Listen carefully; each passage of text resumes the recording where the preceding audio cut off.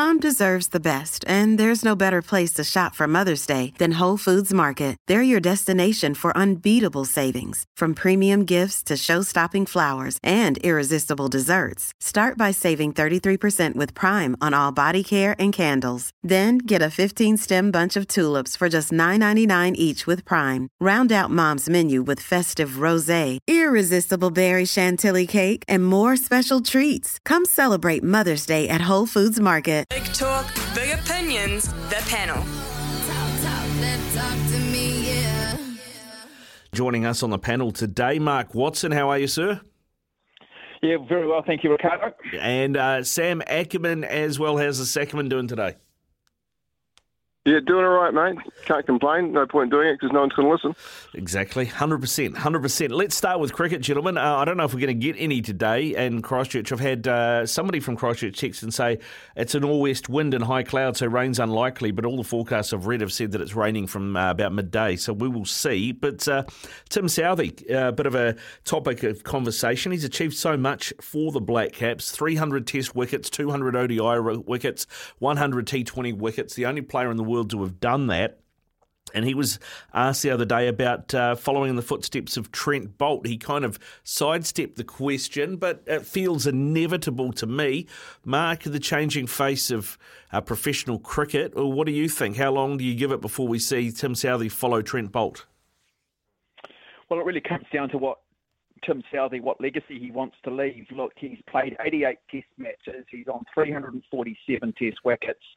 I'd like to see him go through and, look to try and maybe target 400 Test wickets. I think there's only 14 players in history have done that. Richard Hadley is our leading wicket taker at 431. Why not go after those records? Look, he's played a lot of T20 cricket in the IPL. I imagine that he's probably set himself up reasonably well financially. And I would imagine that if you're going to get out of your New Zealand cricket contract, it's probably because you want to go around the world and cash in, I would have thought, in the T20 format of the game. For me personally, I'm about legacy, and I think, imagine that. You've heard of the legend of Richard Hadley. Probably didn't see a lot of Hadley, I'd imagine, being born in sort of the 1990s. And here you are, you've got a chance to maybe surpass him as our greatest ever wicket taker. If that is the case, his phone will ring for the rest of his life and he will end up making a very good living in the game. So I'd be disappointed if he goes, but then, maybe the novelty of playing Test cricket and playing for your country might not be there these days. But, I think he's in a really good position to chase history. So, I hope he doesn't, but... I'm not the guy that's been offered $1 million a year, Yeah, exactly. Well, Sam, the ball is, to use a tennis term, formerly fairly squarely in his court. What do you think? I think that in all professional sports that long service receives rewards or its own space. And coming out of a New Zealand contract, coming out one of the centralised contracts is a risk. I mean, who knows what that means for being selected for the future, because they seem to be leaning towards prioritising. Tim Southee's earned his right to do what he likes. His legacy is going to be a strong one. As Watto says, there's definitely an opportunity to say, well, I want to be the greatest in something, and chasing the Hadley legacy. For me, it's a very silly argument, I appreciate, but from my own personal stance, I don't want to see Tim Southee take over Sir Richard's record, and I say this with the greatest respect to Tim Southee. Sir Richard is Sir Richard. That legacy standing there, I think, standing strong, is not saying I need to see overtaken by somebody, but I view him as an incredible component of this New Zealand team. I also don't think that if we put all the players from the Hadley era into the modern era, what they would think of the opportunity to earn that money. Would they put legacy first, the same way that the Hadley era players did? I don't know.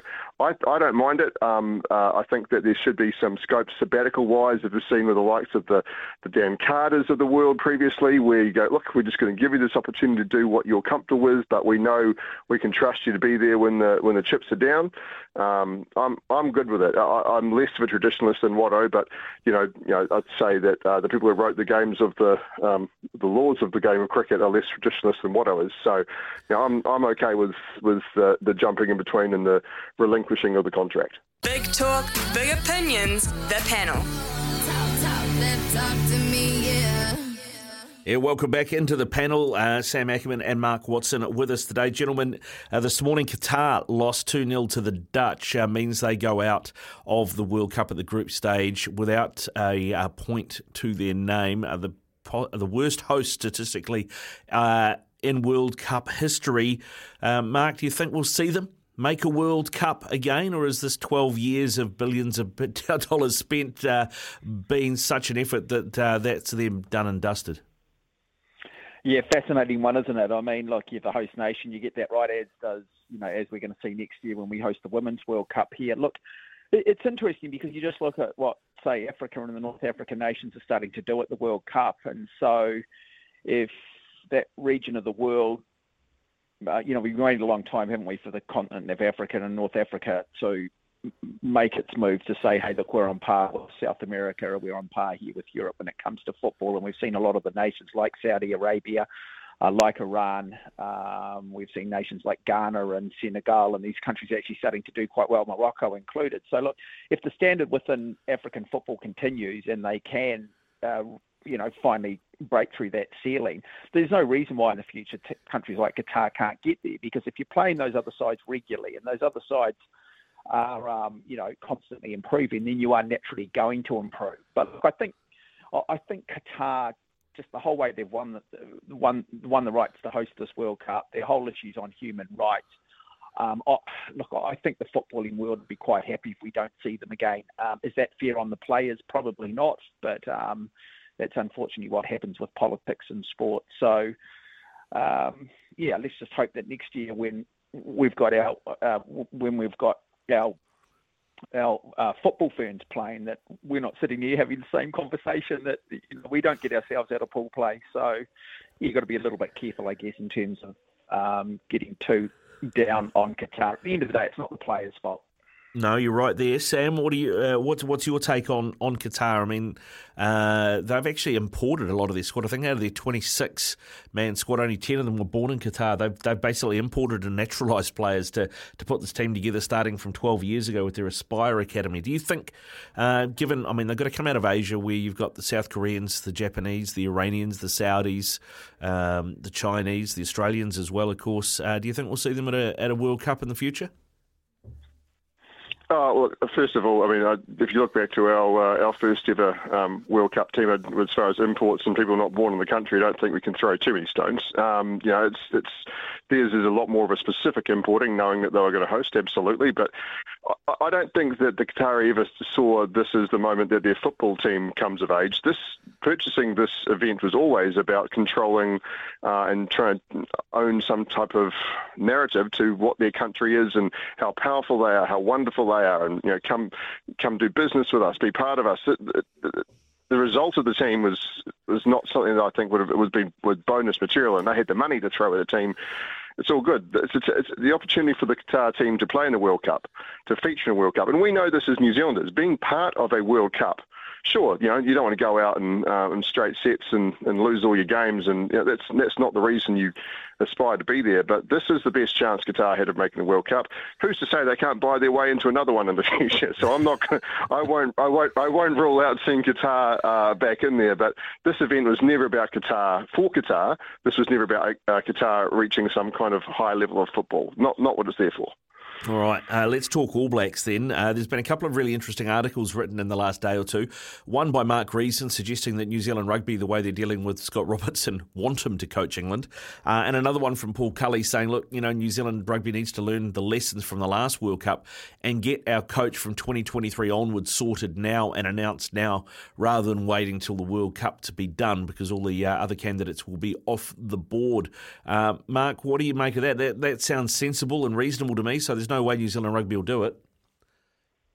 No, they don't have the intellect to do it. We saw with when Steve Hansen decided that he was going to step down after the World Cup, and we left that so late. They tried to make out that they'd done serious due diligence, that they'd looked at candidates around the world, but I think everybody quietly knew that it was always going to be Ian Foster. So many of those other coaches that were in the background had already, by the time they'd sort of decided to go through the recruitment process, had already committed to jobs elsewhere overseas, the likes of Jamie Joseph, the likes of Tony Brown and Joe Schmidt, etc. And the whole thing ended up becoming a little bit of a farce. And look, so I'm in belief of this. I mean, I think they should give Scott Robertson a nod and say, look, you are our guy beyond the next World Cup, whether we win it or lose it. And let's be honest, I think the odds are very much in favour of us, I reckon, of getting out of the quarterfinal situation based on what we've seen. Allow these guys to plan. It also means that, Ian Foster says, well, look, okay, I've got limited time here. How am I going to be remembered? What is my legacy? I need to get this right, or I'm going to go down as one of the worst coaches in All Black history. I don't want to be that. But we can't keep giving our intellectual property away overseas. We seem so dead set on trying to keep marquee All Blacks here who have played 60 or 70 odd tests because we need their experience. But we're more than happy just to let all of our intellectual property disappear overseas. And I'll argue that is a far greater detriment to New Zealand rugby in the long term than losing one or two players. So let's stop wasting money trying to spend a whole lot of money on keeping All Blacks here who don't really want to be here unless you get paid a lot of money. And let's just spend more time, more money, and more resource on keeping our coaches. And part of that model is making sure there is a pathway through to being the top All Black coach. Yeah, well said, Mark. Sam, do you think New Zealand rugby will learn from the mistakes of 2019? Slight difference was there was the announcement that we saw from Steve Hansen that he will not be pursuing it going forward. Now, what if Steve Hansen had wanted to be the coach for the next year? What would happen then? Would they have said, we're going to lock you in, guarantee ahead of time? Quite possibly, but even that, does that become an issue? Well, he's had enough time. Do we need to start talking about who goes in that position? I think, look, if you're running a book on the odds of Ian Foster holding the All Blacks job next year, they couldn't be slimmer. Post next year, I should say, after the World Cup. But to announce that he's not going to be without, and we're going to put this person in next, what does that do to this campaign? Now, Mark's right about we're not looking like in the greatest shape here, but to completely undercuts the entire campaign before it starts. I cannot see it happening. I don't think it will. But they should certainly be being a whole lot more proactive than they were in 2019, and as they have been in the past year and a half as well, as far as proactivity. Now, if they have an identified candidate or if they're going to go through an open process, that's fine. They need to come out and be very clear to people who have been in communication, like the Scott Robertsons, the Jamie Josephs of this world, saying, we would like you to be in contention for this job. The job will be available for recruitment no matter what. They can say it's a contested process at all stage, absolutely. But I don't know. I think you absolutely curse this campaign to a point that I think is almost criminal management. You can't pull someone's legs out for them before they even get a chance to do the job. Right, okay, a couple of different takes there. Finally, gentlemen, NRL, and we'll start with you on this one, Sam, as the Seagulls CEO, Tony Mestrov, as eager to distance the club from any further Pride round decisions. He's basically put it on the NRL and said, look, if we're going to do a Pride jersey, it needs to be centralised, needs to come from the NRL. That makes sense to me because Manly did cop a lot of flack and it evidently cost them a place in the finals, I think, last year with the way that they went about the process. Absolutely, but it's I wish you had a time machine. You could go back 6 months and have that discussion with the NRL then, rather than go off on their own. Now, listen, I'm fine for any club to want to make those decisions, but this is kind of a little bit retrospective from Tony Mestrov to say it should be an NRL decision because they didn't make so forward. They're the one that made this problem. The club's communication with their sponsors, with their players, with their coaches, with the NRL is what caused this issue. So, Pride round, if there is going to be a Pride round rather than the club making a designated jersey decision, absolutely, of course the NRL should be driving that. But Manly are trying to wipe their hands of this. They've just put in Anthony Seibold as coach, so it shows the level of decision-making they're making at the moment is pretty questionable. So I don't know. They're a club who are suffering from New Zealand rugby syndrome and just kind of shooting themselves in the foot a little bit too much at the moment. I think that decision should come from NRL. That said, it's very rich of Manly now to throw the ball back at NRL and make them make that decision. Yeah, Mark, where are you on this one, mate? Yeah, look, I've got to be honest. I'm a little over sort of just the politicising of sport at the moment. I've sort of had I got a little bit fed up with some of it around the Women's Rugby World Cup. I'm sort of over the whole Qatar thing now. I just want to get on and enjoy the football, and I'm not sure why we need to politicise everything. Like, I think everybody within the NRL, I think everybody within community, I think is very sort of pro and understanding of the, LBGT part of society, and I think people are a lot more open on it. Do we need to keep promoting it? And where does, and in what other causes do we start promoting? Do we have every week? Do we have a different round for a different group of society? Look, I think Manly last year did it with the best intentions, and I actually admired them for doing it. I find those players who were anti it, I find it all a little bit hypocritical. I hope none of them play in the Indigenous round, because I would find that complete and utter hypocrisy, to be perfectly honest. But yeah, look, I think it's just time now. Let's just sort of take the politics out of sport. Let's just get on with it, and let's just enjoy it. And I think there are other ways. Look, give the NRL a rainbow tick. Have that alongside of as a sub-brand on their letterhead and do all of these other things. But I think everybody gets it now. Some of the players probably need just a little bit more education. It's easy to hide behind religion, but look, if it's just going to detract from the game, if it's just going to create a whole lot of controversy, I'd rather just not have it. Yeah, no, fair. Gentlemen, thanks very much for joining us on the panel today. Sam, go well, mate. Thank you, mate. Good to talk to you, Mark. And Watto, text for you that has come through from Maggie saying, tell Mark Watson he commentated the baseball brilliantly. Oh, thank you. Yeah, no, I appreciate that. Loving it. And I expect to see you and Logan and a few boys coming along watching it too, because it's I will say this, it's even if you're not a baseball fan, I think it's a really, really good novelty. So try and get along, just something different if you're looking for some sports entertainment. Next series is Friday week against Melbourne. Yeah, perfect. Beers and hot dogs in the stands. Can't get any better than that. Watto, thanks very much for your time, bud. Go well. No worries. Thanks, Cheers. mate.